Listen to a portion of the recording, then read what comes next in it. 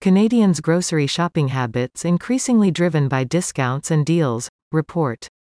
Almost two-thirds of Canadians say they have switched their primary grocery store in the past year to score better deals.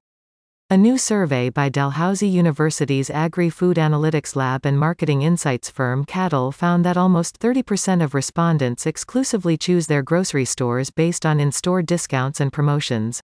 While in-store, the report found that almost 60% of Canadians consistently seek discounted food products, with preferences for discounts on expiring or clearance items.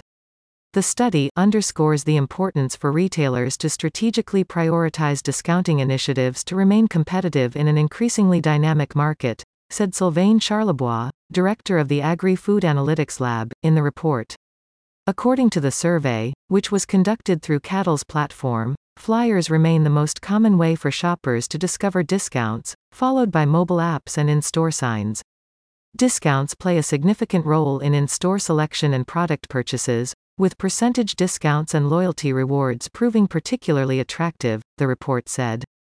Therefore, grocery stores stand to benefit from prioritizing these types of promotions. Loblaw-owned stores are the top destination for discounted food, the survey found, followed by Walmart and Costco. The report said that fresh produce is the most purchased discounted item, followed closely by meat products, packaged and canned goods, baked goods and dairy products. The report also found that while food rescue apps like Flash Food or Too Good To Go are gaining popularity, almost 58% of shoppers have never tried them. But among shoppers who have tried these apps, 95.1% said they would recommend them to others. The primary motivation for using these apps was to save money. The use of these apps highlights a growing market for technology-driven savings in grocery, the report said.